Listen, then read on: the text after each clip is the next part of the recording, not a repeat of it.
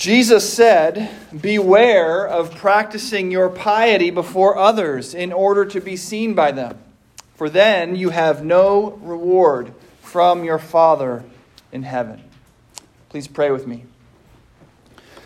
Dear God in heaven, we ask you to be here in this place with us this evening. And we trust that you have kept your promise and are here with us. May my words be your words and all of our thoughts your thoughts. We ask this in Jesus' name. Amen. Please be seated. Who are you? Who are you? What was once a simple question, answered by simply giving your name, has become, I think, the chief question of our time. Who are you? People are fighting, perhaps as they have never fought before, for the exclusive right to answer that question on their own terms. Who are you? And as it turns out, the world has a lot of identities on offer. Right? We have gender identities. Are you a man or a woman? Who are you? We have racial identities. Are you black, white, Hispanic? Who are you? We have sexual identities. Are you straight or gay? Who are you? The term intersectionality, which has gained prominence in the last 40 years or so, is the idea that you sort of are the sum of your social and political identities. You might be a short Asian woman or a tall black man, but there are more identities than that, aren't there? Height, race, and gender are only three. We must include sex and class, religion, disability or ability, physical appearance, and on and on and on. Who are you? But even with all that, all those identities, we're not nearly done defining ourselves yet. Sometimes we additionally try to answer the who are you question with a catalog of our greatest successes. Maybe you're the CEO of a Fortune 500 company, or maybe your last name means something in the town where you live. You add those things to your social and political identities, and you have a compelling answer when someone asks you who you are. A short Asian man who is one of the most respected tax attorneys in the Midwest. That could be who you are. But it can also be alluring, counterintuitively, I think, to identify ourselves by our greatest struggles. Maybe the color of your skin, or the fact that you grew up on the wrong side of the tracks, or the kind of accent you have, mean that people have traditionally thought less of you. Add those things to your social and political identities, and again, you have a powerful answer when someone asks you who you are. A tall, white woman from a tough neighborhood who didn't have any of the advantages that the rest of you enjoyed. That's who you are. But then you come to a church on an Ash Wednesday, and you let a minister make an ashen cross on your forehead, and he answers the who are you question for you.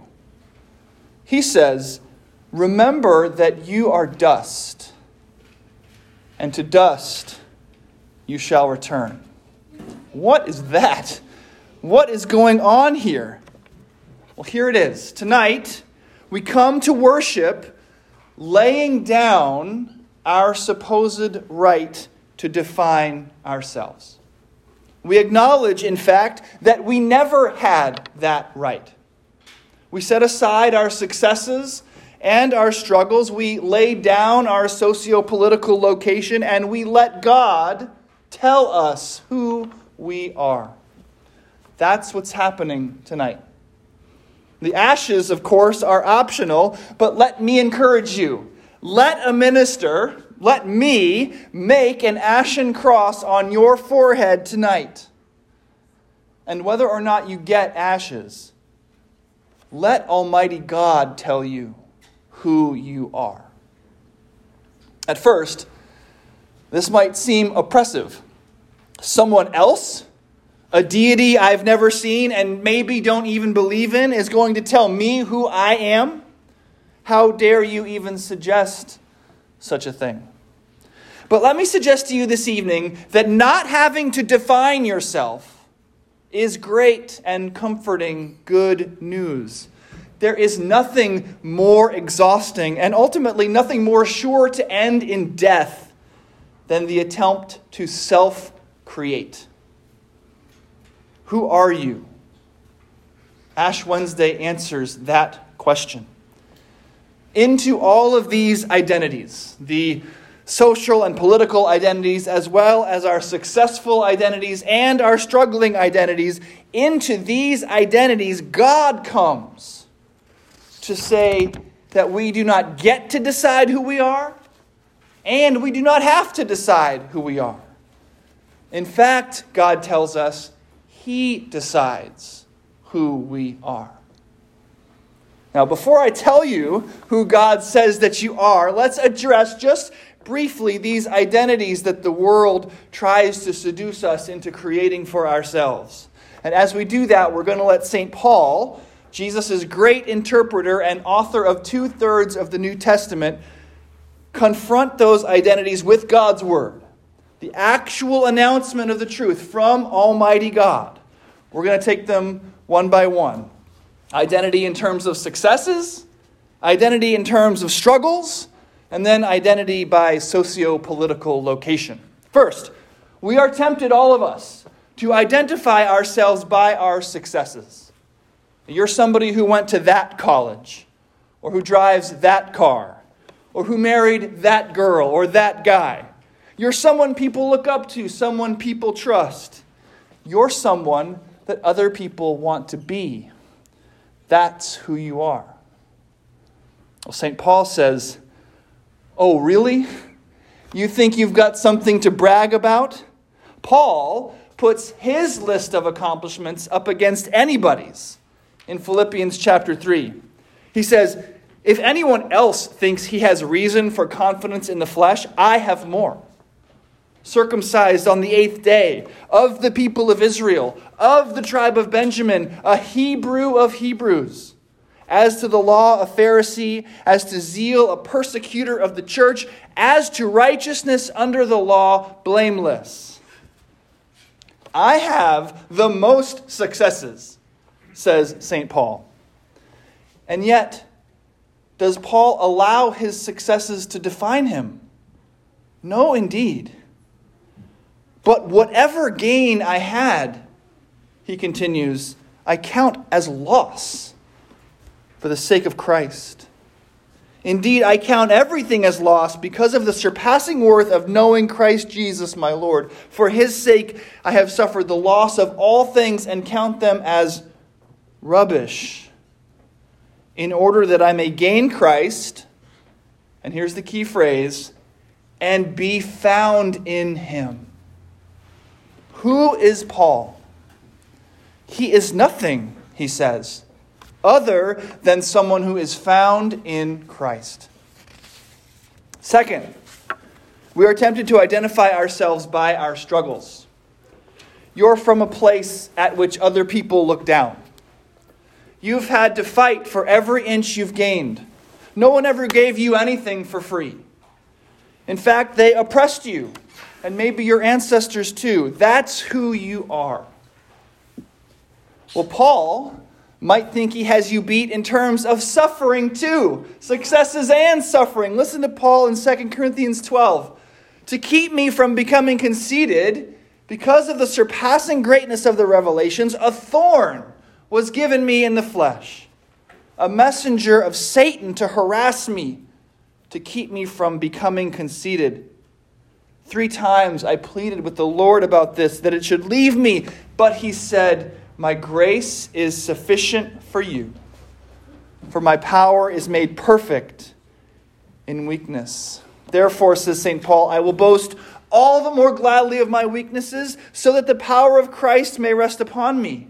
And of course, Paul is a man who is beaten, shipwrecked, imprisoned on multiple occasions, and ultimately killed.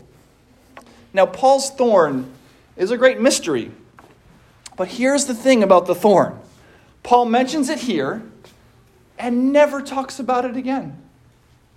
And And he must have pretty much never talked about it to anybody, because as far as I can tell, there's not even really any church tradition that's grown up around what the thorn might be. No one knows what Paul here begs God to relieve him of, because Paul refused to be defined by it.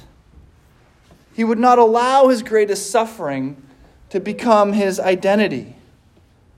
No, indeed. Listen to him in Romans 8.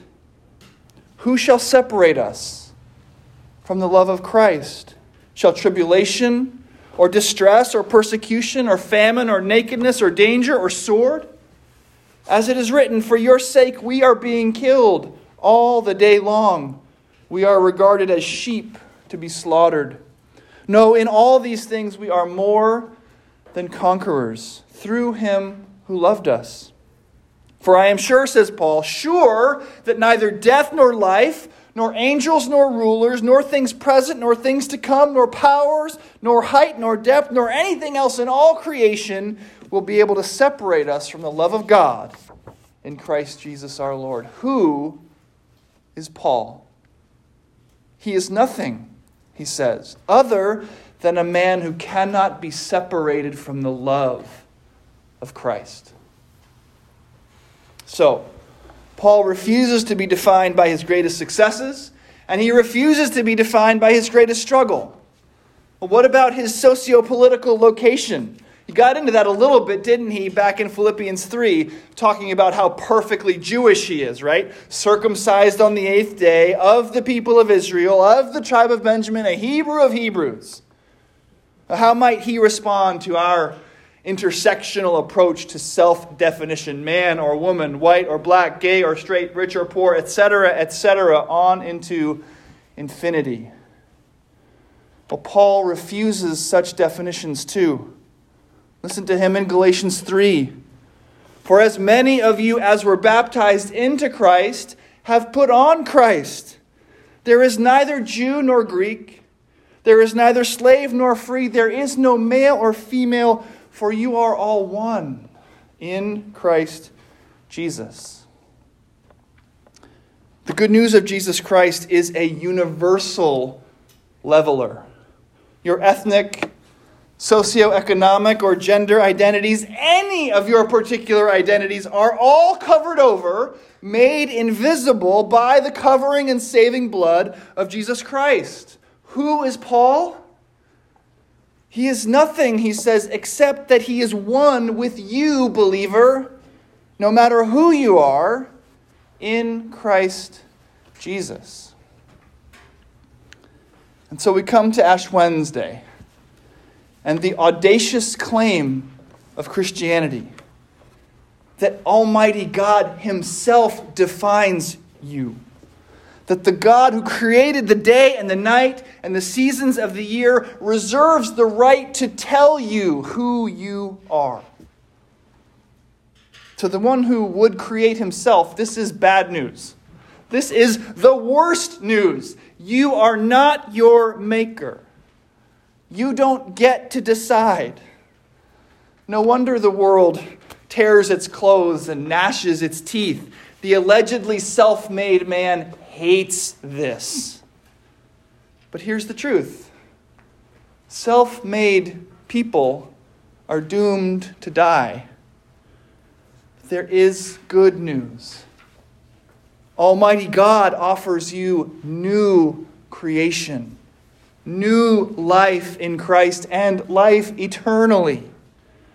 God promises to make you new. That's the good news. You don't have to make yourself.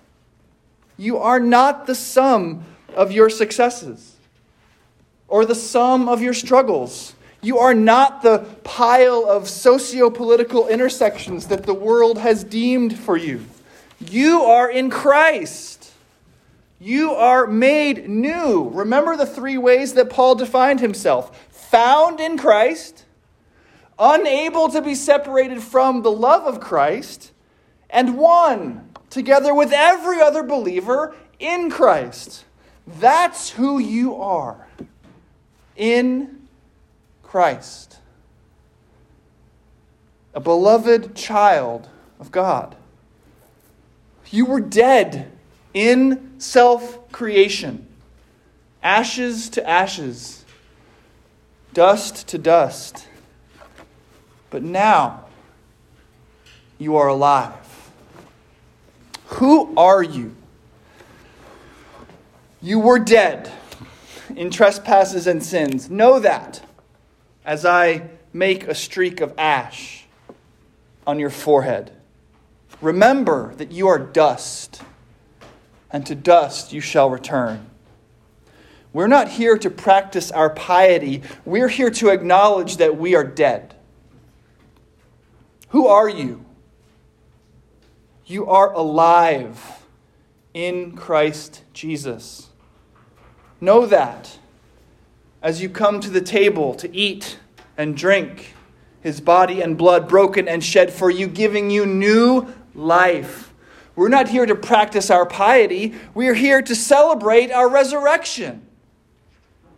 We don't identify ourselves by anything other than the identical ashen crosses on our foreheads and the identically undeserved saving death and resurrection of Christ that has been credited to us.